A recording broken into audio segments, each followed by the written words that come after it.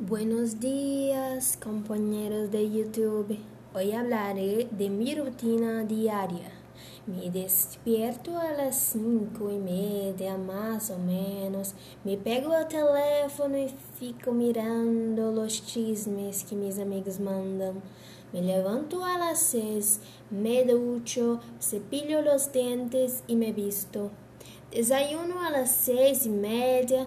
A veces como pan con mantequilla o tapioca, bebo yugo, pero no me gusta mucho comer por la mañana.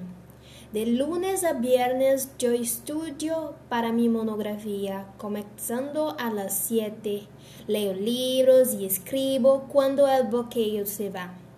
A veces yo limpio la casa, pero yo no soy muy organizada con mis cosas. Qué vergüenza, ¿no? Mi madre cocina el almuerzo a las 11 y almuerzamos a las 11:30, media más o menos.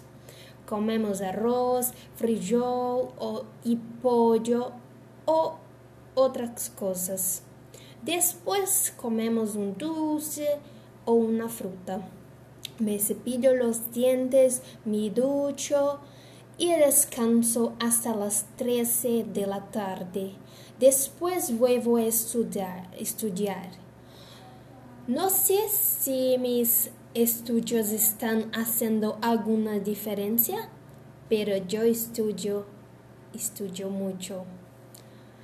A las 5 de la tarde yo paro de estudiar y voy a ver una serie o película. Me gusta asistir a cosas sobre crímenes o terror. Más o menos a las 6:30 mi familia y yo comemos. A las 7 tengo clase y después me ducho, me cepillo los dientes y me voy a dormir. El sábado y el domingo son mis días de descanso.